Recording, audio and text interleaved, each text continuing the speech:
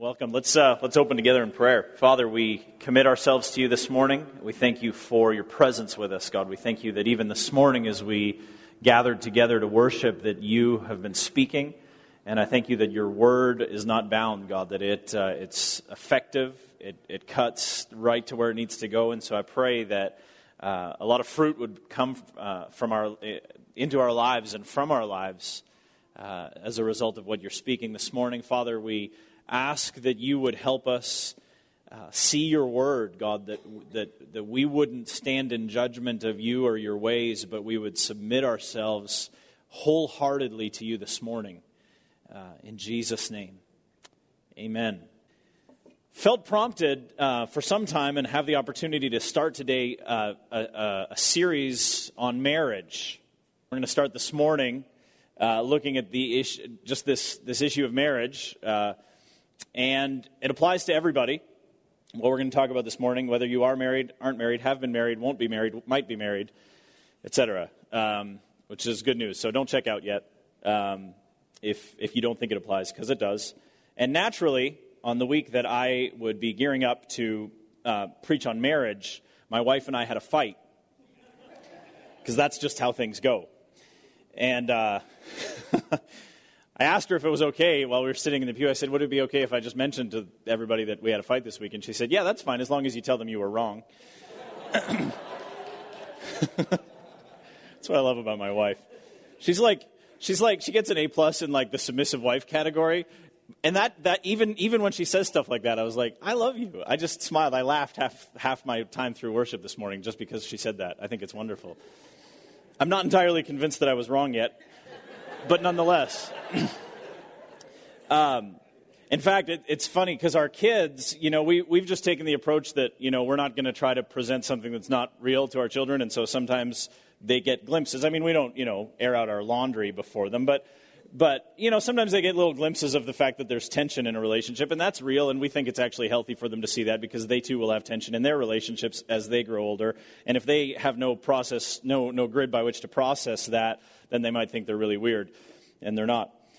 Well, except that they're my children, so that might be a disadvantage for them. But so they kind of caught wind of the fact that, we were going through something, arguing together, and one of my children came into the room and said, with a kind of a quizzical edge, he said, what are you guys talking about? Kind of assuming something was going on. I said, we're fighting, but we're going to work through it, and we need some privacy, so you can walk the other way. And then we kept going at it. And the next day, because we still were working through, and are still working through this issue, which, by the way, is it's just one of those things that's absurd. When you actually look at what you fight about when you're married, you realize that's dumb. Like, it doesn't matter. It really doesn't, but it's just one of those things. Probably a little bit of pride, I'm sure, on my part. Anyway, yesterday we were driving, and because we were driving and there was a CD playing, we thought the kids were not hearing us, and so we were continuing our conversation. And I heard one of them in the back say, listen, Dad, listen to the others. He said, they're still fighting. And they thought it was really entertaining. And so that's been our couple days. And I was thanking the Lord this morning. I was like, God, I'm just so glad that I don't have to preach on marriage from any pretentious platform. Like, that's just how it went this week. And God's word stands, right? And so we're going to look at God's word this morning. And we're going to find some encouragement from marriage. And God will help us with our stuff. It's great. It's fine. We'll get through it. Actually, just a little side note. I love Focus on the Family put out some results of an extensive survey they did, and they actually found that the habit or the characteristic of marriages that endured versus those that didn't was predominantly how couples ended their arguments. It's a really fascinating study. More than any other criteria at all, not how much they fought, not what they fought about, not how different they were, not how the same they were, but how they ended their conflict was actually the most telling indicator in terms of how that marriage would have the ability to endure.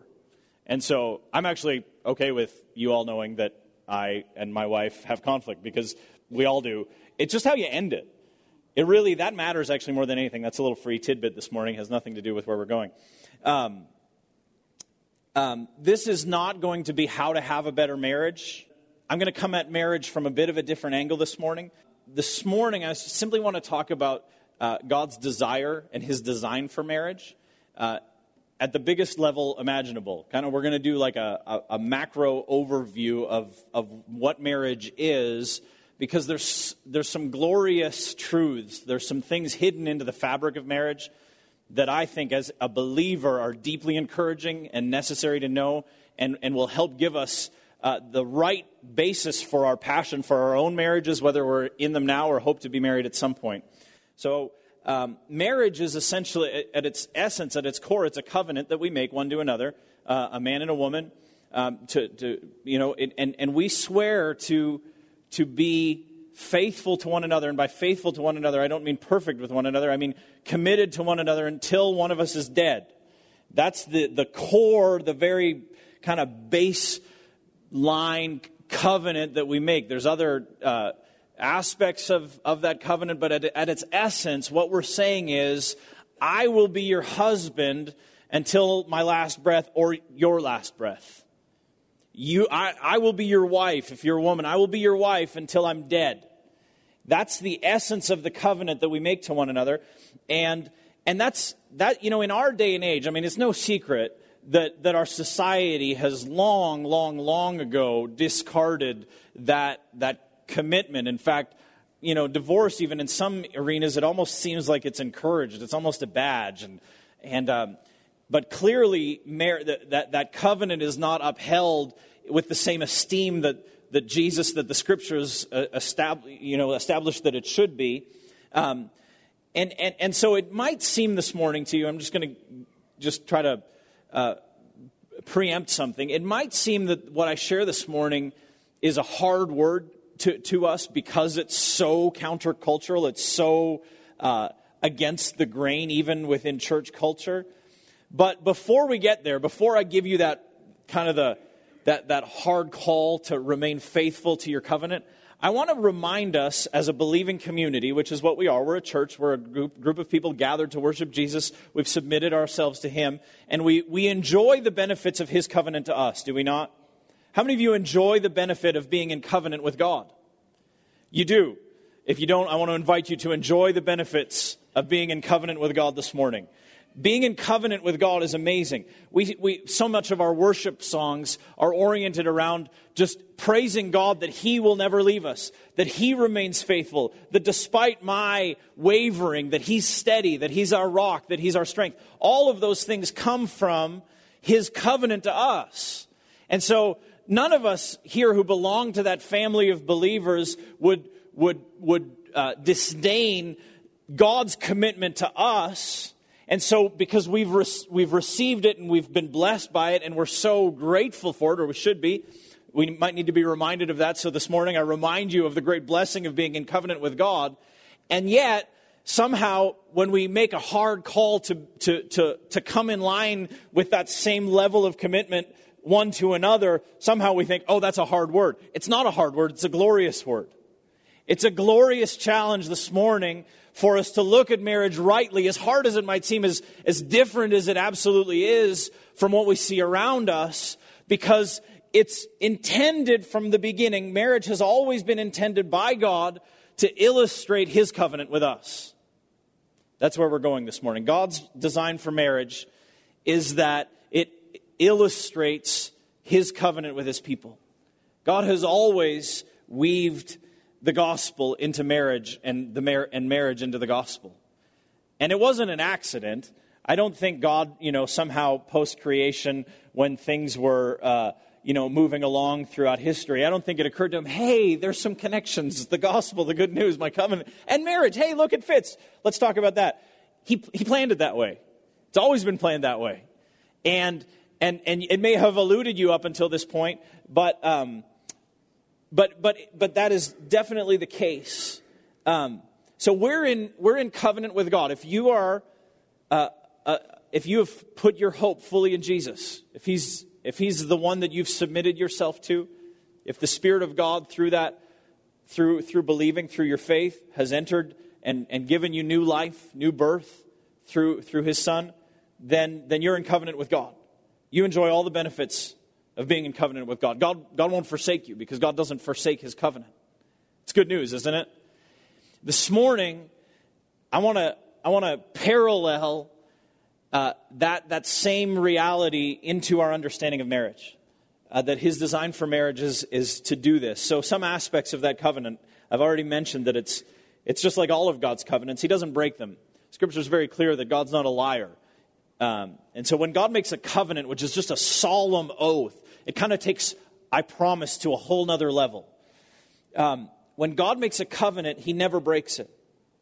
This covenant that we enjoy is the covenant in Jesus' blood. It's referred to in Jeremiah 31 as the new covenant in his blood, which is, building on a series of other covenants that God had made with various patriarchs of the faith, with Abraham, with Moses, with David. God has made covenants with man throughout history for us to draw back our strength of knowing who he is. And so he's made a new covenant in his blood through Jesus' shed blood, through Jesus paying for our sin, through purchasing us to God, as we sang this morning, that we have now, the payment for that covenant has been established. Blood was always shed to establish a covenant. Good news is this morning, your blood doesn't have to be shed for you to share in that covenant. Jesus' blood was shed on your behalf so that you can share in that covenant. And it's a covenant in which sin is forgiven. That's really good news. Just drawing this baseline of our understanding of this covenant that we're in. Our sin is forgiven. It really is. It's paid for in full. We don't even have to feel bad about it anymore. We don't have to wallow in it for a week every time we do it. Your sin's paid for if you're in covenant with God. It's really, really good news. And receiving that will enable you to actually carry out your covenant vows to your husband or your wife as well. So in case you're wondering why I keep resting on some of these points, this covenant that we have is a covenant in which there's great intimacy and fellowship with God. There's a lot of parallels, like I said, between marriage and the marriage covenant and this covenant. Throughout the Old Testament, God refers to Israel, his beloved, as his bride, and he refers to himself as the husband to Israel. There's a few passages. Let me share them with you. And these are only a few, but Isaiah 54, verse 5. It says, "For your Maker is your husband, the Lord of hosts is his name. The Holy One of Israel is your Redeemer. The God of the whole earth he is called." So God refers to himself as husband in his relationship to his people, to Israel. Jeremiah 31:32, which I had alluded to earlier, says that the covenant I made with their fathers on that day when I took them by the hand to bring them out of the land of Egypt, my covenant that they broke, though I was their husband, declares the Lord. God's appealing to Israel, saying, I treated you as my bride, as my beloved, as the one that I loved. I cherished you. You broke covenant, but I've made a covenant with you. I'm your husband. And in Revelation 21, we see the future reality of this relationship come into full fruition. He says, I saw the holy city, the new Jerusalem, which is full of God's people, coming down out of heaven from God, prepared as a bride, adorned for her husband. And so God has intentionally weaved into his relationship with Israel this parallel with how we relate to one another, husband to wife. In fact, he intended for the husband-wife relationship to do many things in our lives, obviously. Some are very obvious. But one thing that might elude us at times is that the marriage covenant was in large part, God's design to illustrate his desire to relate to his people all the time. And so whatever society you live in, at whatever point in history you lived, there's married people. And those married people are supposed to testify to the gospel through their marriage covenant. It's supposed to illustrate that. There's supposed to be a parallel, a parable in that. When I officiate weddings, and in the summertime it seems like that's what I do every other weekend, just because if you hang around a bunch of students who are studying for ministry and missions and such like we do here around Bethany, it just seems inevitable that you'll be officiating many weddings if you're ordained to do so. And so that's kind of a practice of mine in the summer. In fact, many of you here this morning, I probably officiated your weddings. You don't have to raise your hands. But anyone that's ever had me officiate a wedding, I read a statement at the beginning of that ceremony, and perhaps the pastor who oversaw your wedding read the same or a similar one. And I'll just read it to you because I really like what it says.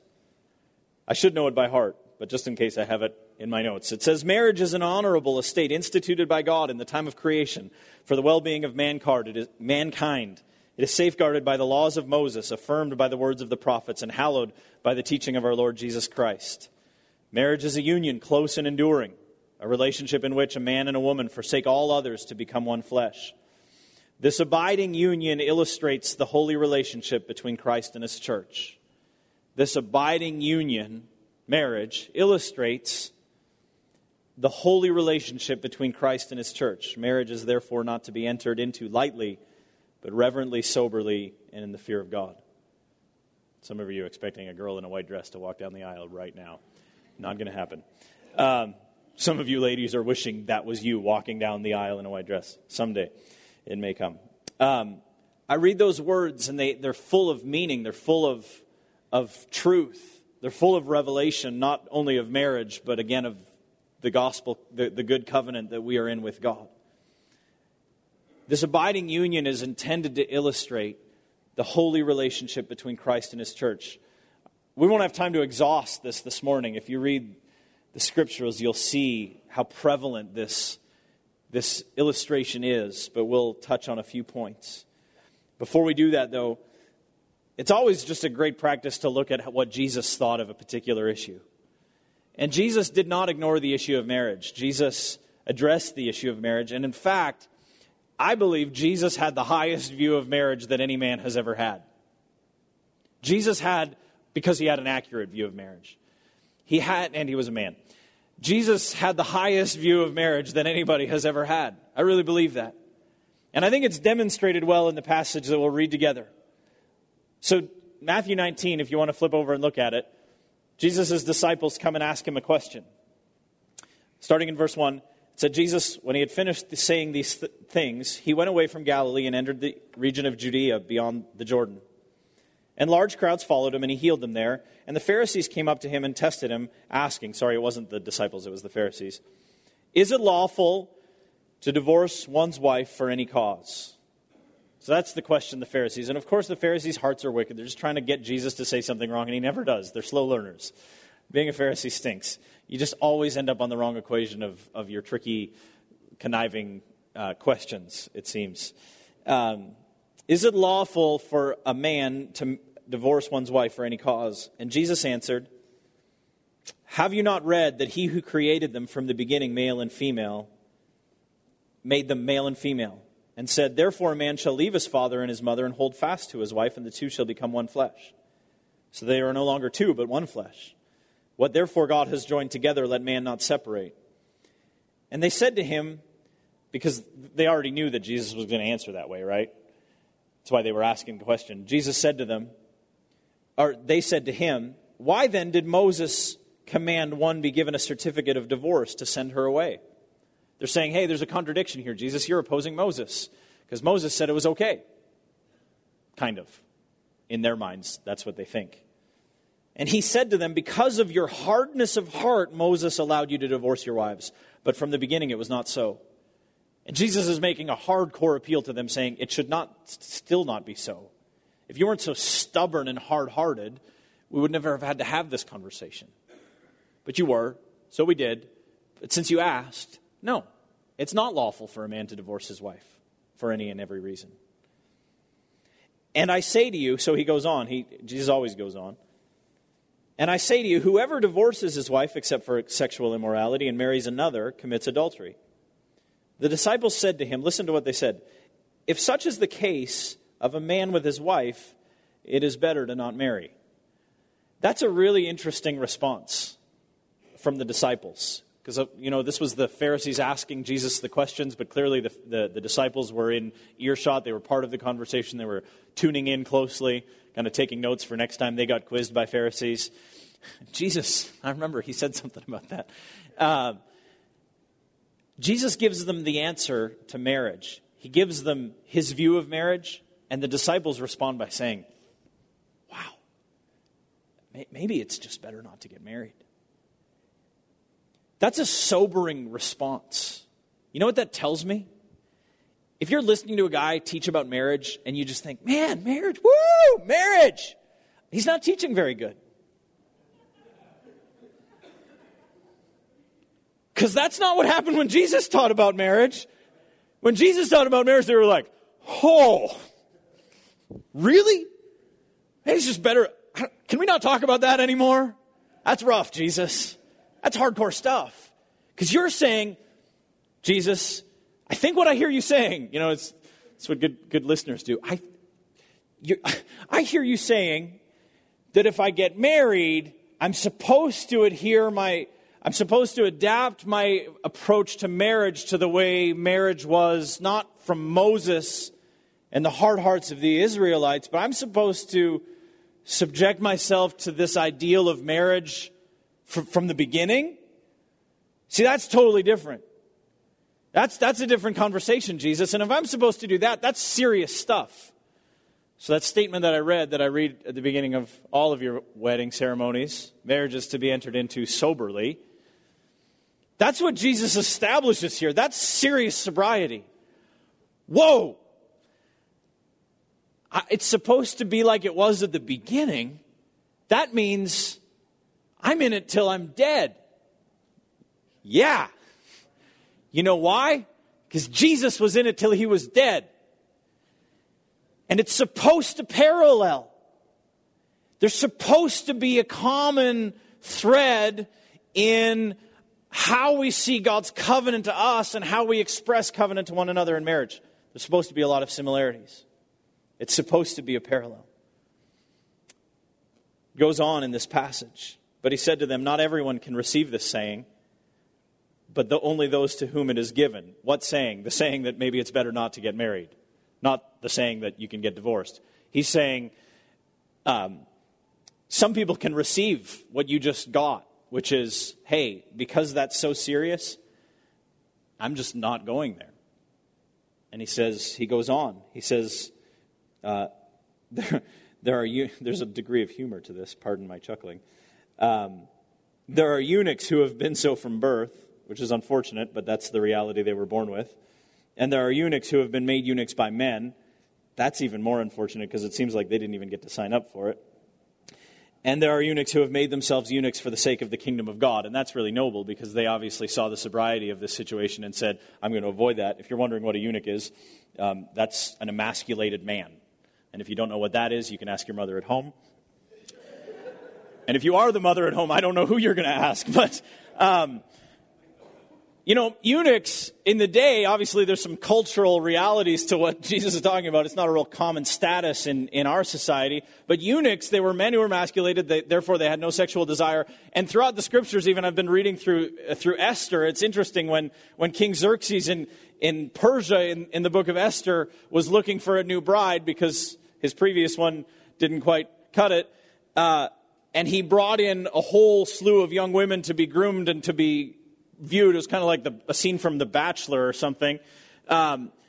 It says that they were given, that eunuchs were given charge of these beautiful women to do their treatment so that they could be presented to the king to be selected for as a bride. And so you got to know that these guys aren't going to be messing around with all of these beautiful women as they're being prepared. And so that was eunuchs' jobs because they didn't have any desire to be married because their sexual drive was eliminated through that process. And so Jesus is saying, some people are born that way. Some people have been made that way. Again, that's just not a common practice for us, thank God. And some have chosen, for the sake of the kingdom of God, to be that way. And so perhaps the parallel for us is just a vow for somebody who's single that says, you know what, because of this understanding of marriage, this very, very high view of marriage that causes great sobriety and trembling even in my heart, that might be part of the motivation, but also because of 1 Corinthians 7, where Paul goes on to say that by not being married, you can be fully devoted to the work of the kingdom and not have your interests divided, because if you're married, you're very well aware that your interests are divided. Is that right? You should know this. If you're married, your interests are divided, and that's okay. There's no scriptural command to not be married, nor is it a compromise to be married. But Jesus is saying, if you can receive this, you can make the choice as a single man or woman for the sake of the kingdom of God to devote yourself to His work exclusively and not have to give yourself to the strenuous work of fostering a marriage and a family. And that's a legitimate expression of worship and service to God. He's saying that. And if you can't accept that and you're thinking, that's crazy, then He hasn't given that to you. It's okay. You don't have to think about it. If that sounds appealing to you, that might be what the Lord has for you. But it's interesting to me that Jesus strikes such a high view of marriage that it causes that response in their hearts. And if you compare that to the view of marriage that we as a society have, I mean, you can't even have the conversation. Like, we don't have that view of marriage. It doesn't strike sobriety in our heart when we talk about marriage. It's so casual. It's so flippant. In fact, the breaking of the marriage covenant is lauded on, in the media with celebrities. Not that I have any interest in that. You just can't avoid it sometimes. It's just everywhere. And sadly, I think in the church, we don't hold the same high view of marriage that Jesus had. I'm sure a part of that is just the influence of our society. I'm sure a part of that is just the influence of our own carnal nature that still tries to fight for its own pleasure, illegitimate pleasure. But I don't know that any society at any point in history has ever had a high enough view of marriage. I think Jesus just iced the cake right there. I don't think you can have a higher view of marriage than that. And you know why it's great to have a high view of marriage? Because if you can have a high view of marriage, you can have a high view of the gospel. Because they're paralleled. There's a relationship between the two. As we lower our view of marriage and kind of take a casual approach to marriage, divorce, blah, whatever, guess what happens? The parallel comes into play as well. Our view of the gospel lowers. Why? Because here's an example just from real life experience for myself and for many of you. You grow up in homes where covenant is supposed to establish security for you, and when covenant is broken, security is broken, and then somebody tells you God is a husband. Well, what if your husband beat you? Well, then what kind of a husband is God? So as marriage deteriorates in all of the ways that it does, what does that do to the people who are told that God is a father, that God is a husband, that they don't want to have anything to do with Him? Because God intended for a covenant relationship between man and woman to be the security by which children are nurtured and grown up. So when they hear that God is Father, that God is husband, that provokes a proper response in them, and that it's a positive response in them. So myself, just growing up in a broken home where covenant was broken and dealing with all of the mess that comes with that, it takes time to renew your mind and think rightly about the gospel even because I don't get it anymore. I was supposed to have had that security and I didn't. And it produced all kinds of havoc for a decade in my life, and now I'm trying to resort that out. And that's just not the way God intended for it to be. So there is a parallel. But let me pull up another passage this morning that I think will make it even more clear, this parallel. Look at Ephesians 5. You're likely familiar with it. Ephesians 5 is probably one of the most commonly referred to New Testament passages regarding teaching on marriage. But here's what I want you to do. I want you to suspend as we read until we get near the end the temptation to just take this as practical counsel for marriage. It is. It's just not primarily practical counsel for marriage. I'm all about practical counsel for marriage. Again, go to Pastor Jared's class. You're going to get oodles of it. It'll be wonderful. And this is practical. And we might even, on a Sunday morning, get to some of the practical aspects of what Paul is saying here. But keep reading. Just hold that temptation to go there, because that's not primarily where Paul is going. Verse 22 of Ephesians 5. Wives, submit to your own husbands, as to the Lord. For the husband is the head of the wife, even as Christ is the head of the church, his body, and is himself its Savior. Now as the church submits to Christ, are you catching it? Do you see it? The parallel. As the church, See, if this was just purely practical advice for marriage, which would be totally valid, he wouldn't be talking about the church right now. He would just be talking about what he just talked about. He wouldn't have said what he said in verse 24. Now, as the church submits to Christ, so also wives should submit in everything to their husbands. Why? Because God wants there to be a parallel there. That's what God designed the wife-husband relationship to be like. God willing, we'll have more time in the next few weeks to cover that a little bit more. Husbands, love your wives as Christ loved the church. Are you seeing it again? Here it is.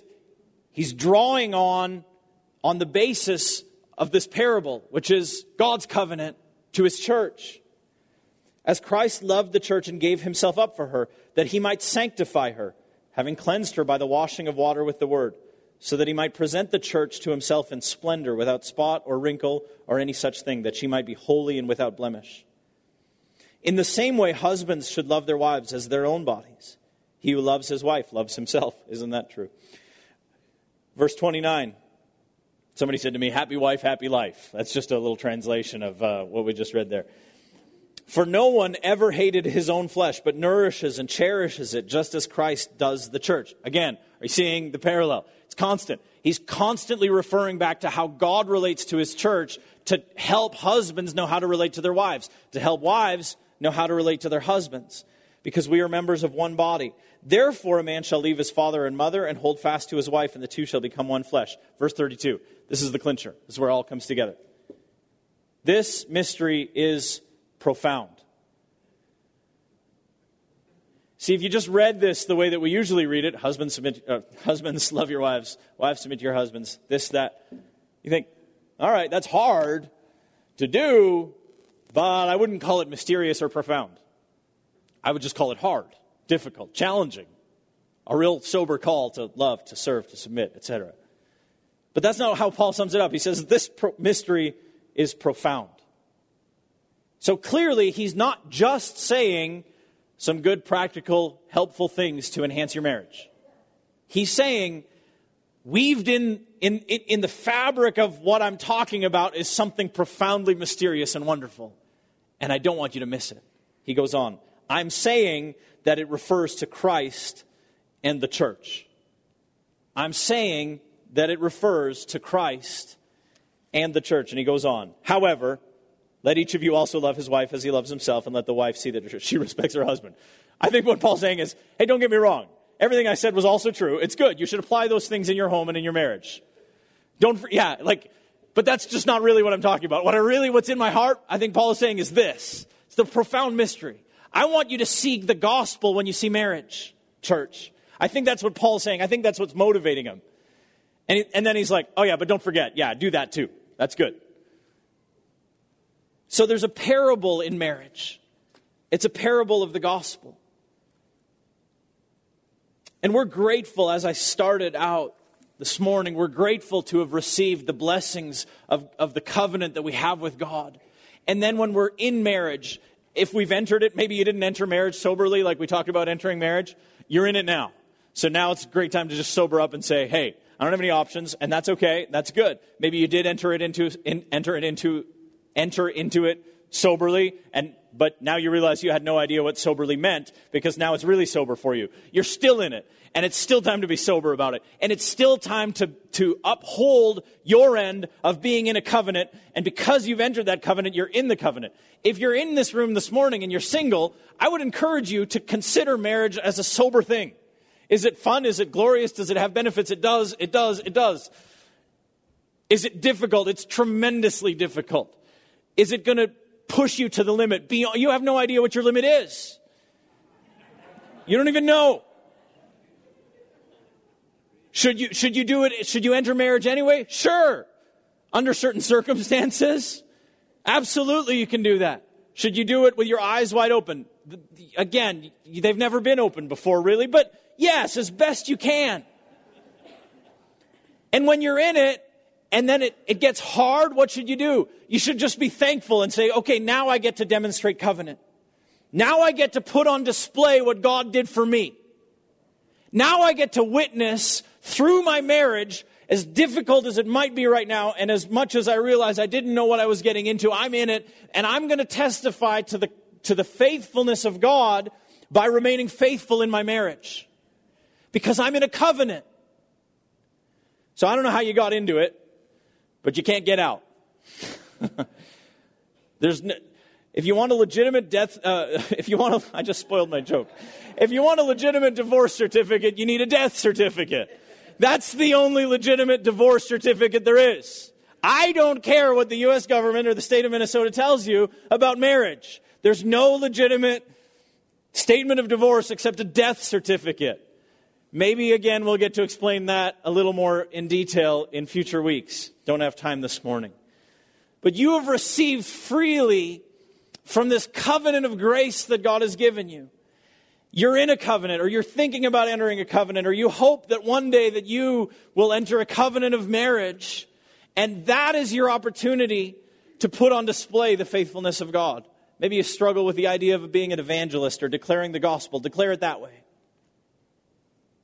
Just be faithful till you're dead. It's a great witness. It's a great testimony.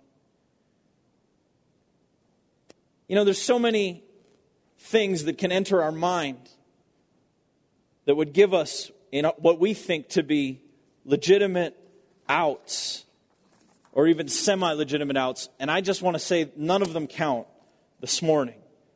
You know, we fell out. I'm not in love anymore. I don't care. Neither does God, frankly. Just to speak on His behalf for a moment this morning. It doesn't matter if you think you're in love. You're in a covenant. Do you want God to step out of covenant with you because He's not in love with you anymore? Then stay in yours. Are you grateful to have received the faithfulness of God? Then be faithful to the wife of your youth. Look with me in Malachi. Verse 2. God's a little peeved when He's addressing His people in Malachi 2. They're saying to Him, hey, God, you don't listen to me anymore. You don't do what we ask. Are you still there, God? They're crying out. And this is what God says, starting in verse 13 of Malachi 2. He says, this second thing you do, there's more. You can read it before if you want. The second thing you do, you cover the Lord's altar with tears, with weeping and groaning, because He no longer regards the offering or accepts it with favor from your hand. But you say, why does He not? Because the Lord was witness between you and the wife of your youth, to whom you have been faithless. Though she is your companion and your wife by covenant, you've been faithless to her. Did He not make them one with a portion of His Spirit in their union? And what was the one God seeking? ? Godly offspring. He wanted you to raise a family. He wanted children to know the covenant blessing of God through your marriage. And you've been unfaithful to the wife of your youth, so your children are robbed of that. So guard yourselves in your spirit, and let none of you be faithless to the wife of your youth. For the man who does not love his wife but divorces her, says the Lord, the God of Israel, but divorces her. Pause there. Read that again. The man who does not love his wife but divorces her. Divorce is the antithesis of love. You hear people say, we still love each other, but we just can't make it work. Garbage. That's contradictory. Divorce is hate. Stay together. Be miserable. Doesn't matter. Miserable marriage is better than happy divorce. Do you hear that? Why? Because it's an aberration of the covenant that you made one to another, and it speaks, it casts a poor light on the gospel. God's a little upset when He addresses His people this way, who are doing this, and they're saying, you won't listen to us, God. Keep reading. Says the Lord, the God of Israel, covers his garment with violence. This is the man who divorces his wife, says the Lord of hosts. So guard yourselves in your spirit and do not be faithless. You have wearied the Lord with your words. See, I think sometimes we get into this mentality that God just wants us to say the right things. I was in a group some time ago, or observing a group, and I heard the leader just really exhorting the people who were singing the songs that they were singing, that there's nothing more that God wants than for you to sing these songs to Him right now. And I couldn't disagree with him more. He wants you to be faithful to the wife of your youth. And if you want to sing to Him, whatever you want to sing to Him, when you're unfaithful to the wife of your youth, He doesn't care, and it makes Him mad. God doesn't like your words when your heart doesn't belong to Him. And when your heart is strayed from the wife of your youth, from the one with whom you've made covenant with, then you're not loving Him. And your heart's not right, and you need to repent, and you can repent, and then you can sing Him all kinds of glorious words, and He'll love it. But it's not the ultimate thing that He wants. Noise bothers God. He's not big on noise. Doesn't matter how many people are in the same room making noise. Evangelicals, we love noise. We love big rooms. We think God's happy when lots of people are together making lots of noise. God doesn't care about noise. He cares about people being faithful to Him, as expressed per our sermon this morning, in being faithful to the wife that you married or the husband that you married.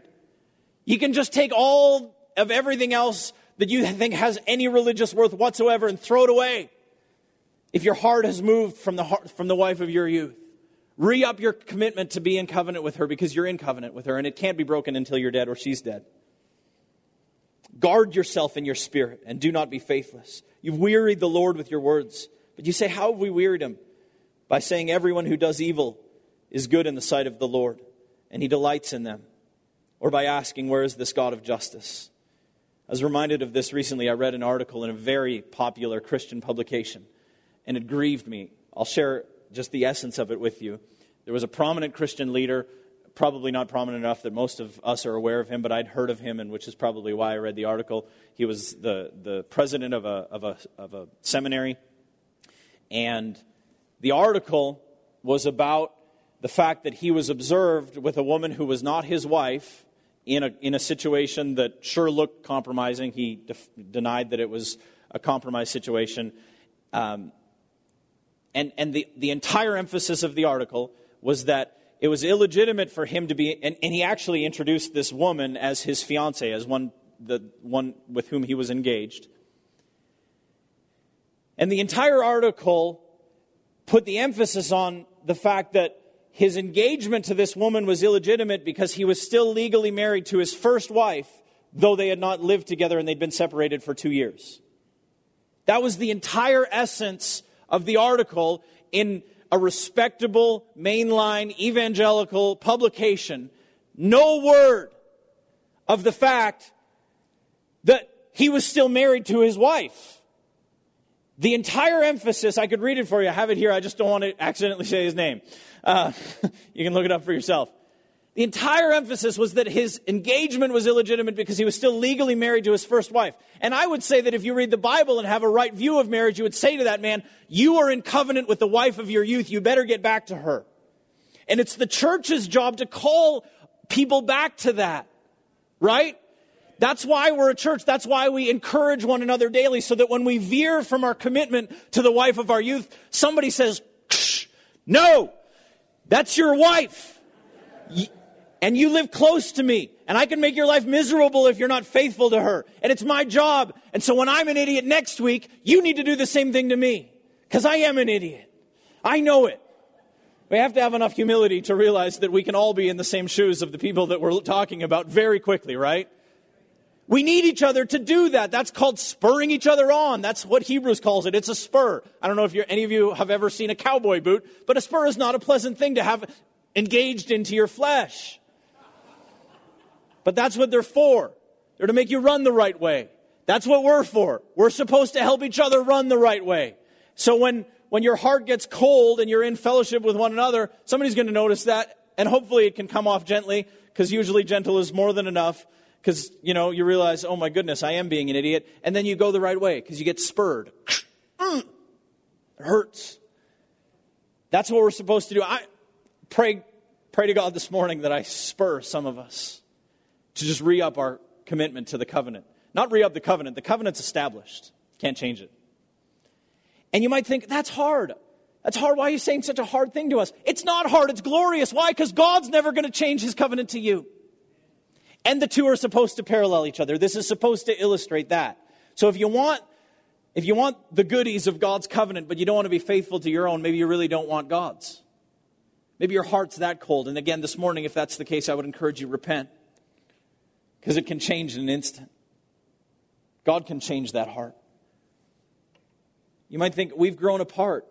Grow together. Take some initiative on that. Just humble yourself. Stop pointing out her flaws. And just start loving.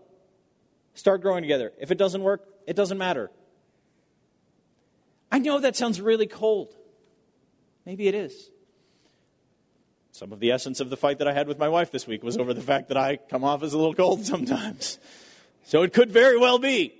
It's still true. Pastor Jared can smooth it over someday when you talk to him. He's much better at that than I am. You know, there really is no out. You're not happy. You're in a covenant. It's hard to get along with. I'm sure you're no peach either. And even if you are, you're in a covenant. They're not Christians. You know, this is a fair question that people ask. You know, I'm married to somebody who's not a Christian. If you read 1 Corinthians 7, Paul appeals to the believer, and in Peter as well. Peter appeals to any believer who is in a covenant relationship with one who's not a Christian. As long as it's in your power, you do everything that you can possibly do to preserve that marriage and make it last. And perhaps at their dying day, through your submissive heart, through the way that you won them over, not with word, not with sermons from the kitchen table, screaming, pointing your finger, but through service like Jesus does, all your life. What a noble calling if you find yourself in a situation where, for whatever reason, I'm not saying sign up for it, I'm saying if you find yourself, for whatever reason, in a marriage covenant with somebody who is not a believer in Jesus Christ, you have a lifelong mission established for you. Take that as God's gift, as God's call in your life. Is it glorious? No, doesn't matter. He'll reward you rightly and appropriately for that, and you can expect that. Being married to somebody who's not a Christian is not an out. Of course, it's a two-party dance, isn't it? And so sometimes you just don't have control over this. I'm not talking about the other person right now. Hopefully they're listening too. If they're not, you could, slide them the CD under their pillow or something. I'm talking about you. I'm talking about me. If individually we can just re-up our view of marriage to that of somewhere near where Jesus' view of marriage was, and we can re-up our commitment to remain faithful to the covenant that we entered into, I just think there's all kinds of hope for your marriage regardless of where it's at. Let me even go one step further in this. Jesus said in that Matthew 19 passage that he creates one exception for divorce, right? You probably noticed it. You probably read it before. He said, except for marital sexual unfaithfulness. Let me just point out, it doesn't say that if somebody's sexually unfaithful that you have to divorce. And I think the whole teaching of Scripture would point to quite the opposite. God help us all if we're in that situation. And I've interacted with many, many men who've been in that situation. Some on the side of the unfaithfulness, and some on the side of having been cheated on. So I've felt, secondhand the pain of that to a degree. But that's not your out. As I read the New Testament, and I know this is controversial, it's debated, but I'll just tell you my interpretation. Because I'm the interim pastor. That's a glorious thing. You know what I'm saying? As I read the Bible, Jesus makes that one provision one time. Fine. This is my view. You can take your out if you want it, but then you're a widow, essentially, for the rest of your life, or a widower. He never creates a clear provision for remarriage. In fact, he says that if you remarry one, then you're an adulterer or an adulteress. I realize there's implications to that teaching. Maybe we can talk about it another day. If you have lots of questions, Pastor Jared is in the back. I'd be happy to talk to you about it, and I'm not trying to pin anybody down here and make you feel bad. And I think anybody, regardless of your past with marriage, can fully engage in a relationship with Jesus. And every situation is super unique, because every time I talk about this, somebody comes to me with a really unique situation I've never thought of before. And so I'm not trying to even necessarily make a blanket application for every single person in this room who's been divorced or is divorced. I'm just saying this is the way it should be, and this is the way it should be viewed. Like, really, let my appeal be this. on the issue of marriage. Don't let your own... let me start with this. I'm not judging it. There's no judgment to anybody who's been divorced. So if you can believe that as sincere from me, then let me take it one step further and say that just because your situation doesn't fit God's ideal for marriage doesn't mean that you need to cop an attitude and walk away and say that church is super judgmental or whatever. All I'm trying to do this morning is lay a groundwork for how we understand marriage. And just like anything, when we're submitted to something, we can even make a conclusion like, I know this is really radical, like, I was wrong. I know that's like a radical conclusion, to actually say I was wrong at some point in my life.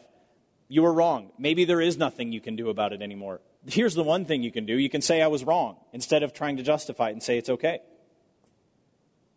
Like, let me appeal to you that we could be mature enough that regardless of what our spotted past looks like, that we can be humble enough to say, well, God, if that's your view of marriage, even though my track record is really, really off, I'm still going to accept that. And I would appeal to you as a brother or a sister in the Lord that you have to accept that because, well, not only because it's God's word, but because it's so intentionally supposed to illustrate the gospel. And if you breach it, if there's all kinds of provisions out of covenant, then what kind of security do you have in God's covenant? Very little.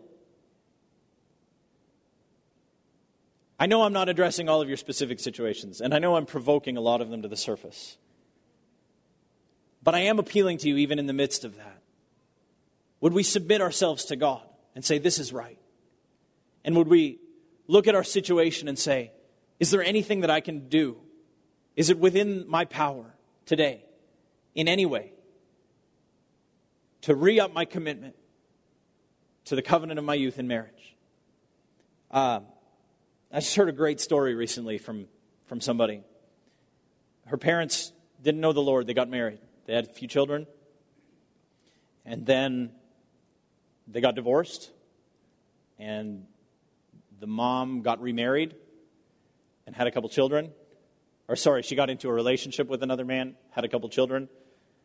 And then something happened where her first husband kind of reconnected with her somehow. And she hadn't married the second man, even though she had kids with him. And they got married again and had more kids. And the girl I was talking to was one of the children in the middle of all of that. And I've just never heard such a fascinating story. And yet my heart, despite the pain of all of that, and certainly doesn't have to be that way, I love that as part of the story was that both of them had come to know the Lord during that process. That's an important detail. And in their situation, with a newfound fear of the Lord and desire to honor Him and do right, they expressed their commitment to their covenant marriage by remarrying. And to this day, they remain that way and have raised a family that is rather unique. And yet, isn't that glorious? It's a beautiful thing. If you have anything within your power to do, to reconcile to your spouse, you should. And if there's not, besides them having passed away, then you should passionately and fervently pray for them to be reconciled to you. Because that's the kind of covenant God has made with us. And that's the kind of covenant that we are to express when we're married.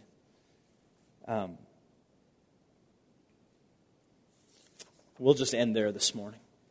Much, much more that could be said. Let's pray.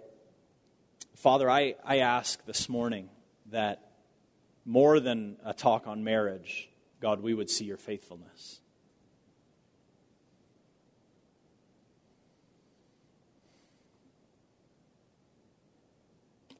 God, we want to know you rightly, and we want to respond rightly to the marvelous thing that you did when you bought us and you brought us into covenant, and you swore, God, that you would remain faithful. So, Father, we just worship you this morning. We thank you for that. God, I thank you that your intention and your desire is that through the institution of marriage, that we can be reminded of that repeatedly. God, all through every society, you've intended for that to point to this good reality. And Lord, I want to pray, God, for this church specifically. And I want to ask, Lord, that you would intervene in any marriage that needs intervention. God, even if it just needs a pick-me-up, just a lift, just a little encouragement, if it's just maybe neutral, Lord, I pray, God, that you would intervene, that you would step in. God, that this commitment to the covenant that we made would be renewed, not out of human zeal, but out of response to knowing how faithful you have been. And you will be. God, I pray for marriages that are right near the end, on the brink. God, I'm asking that you would intervene. Father, would you pull them together, God? God, would you, just on the basis of revelation of your covenant love, God, would you call husbands back to love their wives? Lord, I pray where infidelity has ravaged marriages, God, I ask that you would bring forgiveness and you would bring joy and restoration and reconciliation, just like you've brought in your covenant with us. Lord, where hearts are hard and cold to one another, Lord, I pray that by the Holy Spirit you would allow us to love again. In Jesus' name.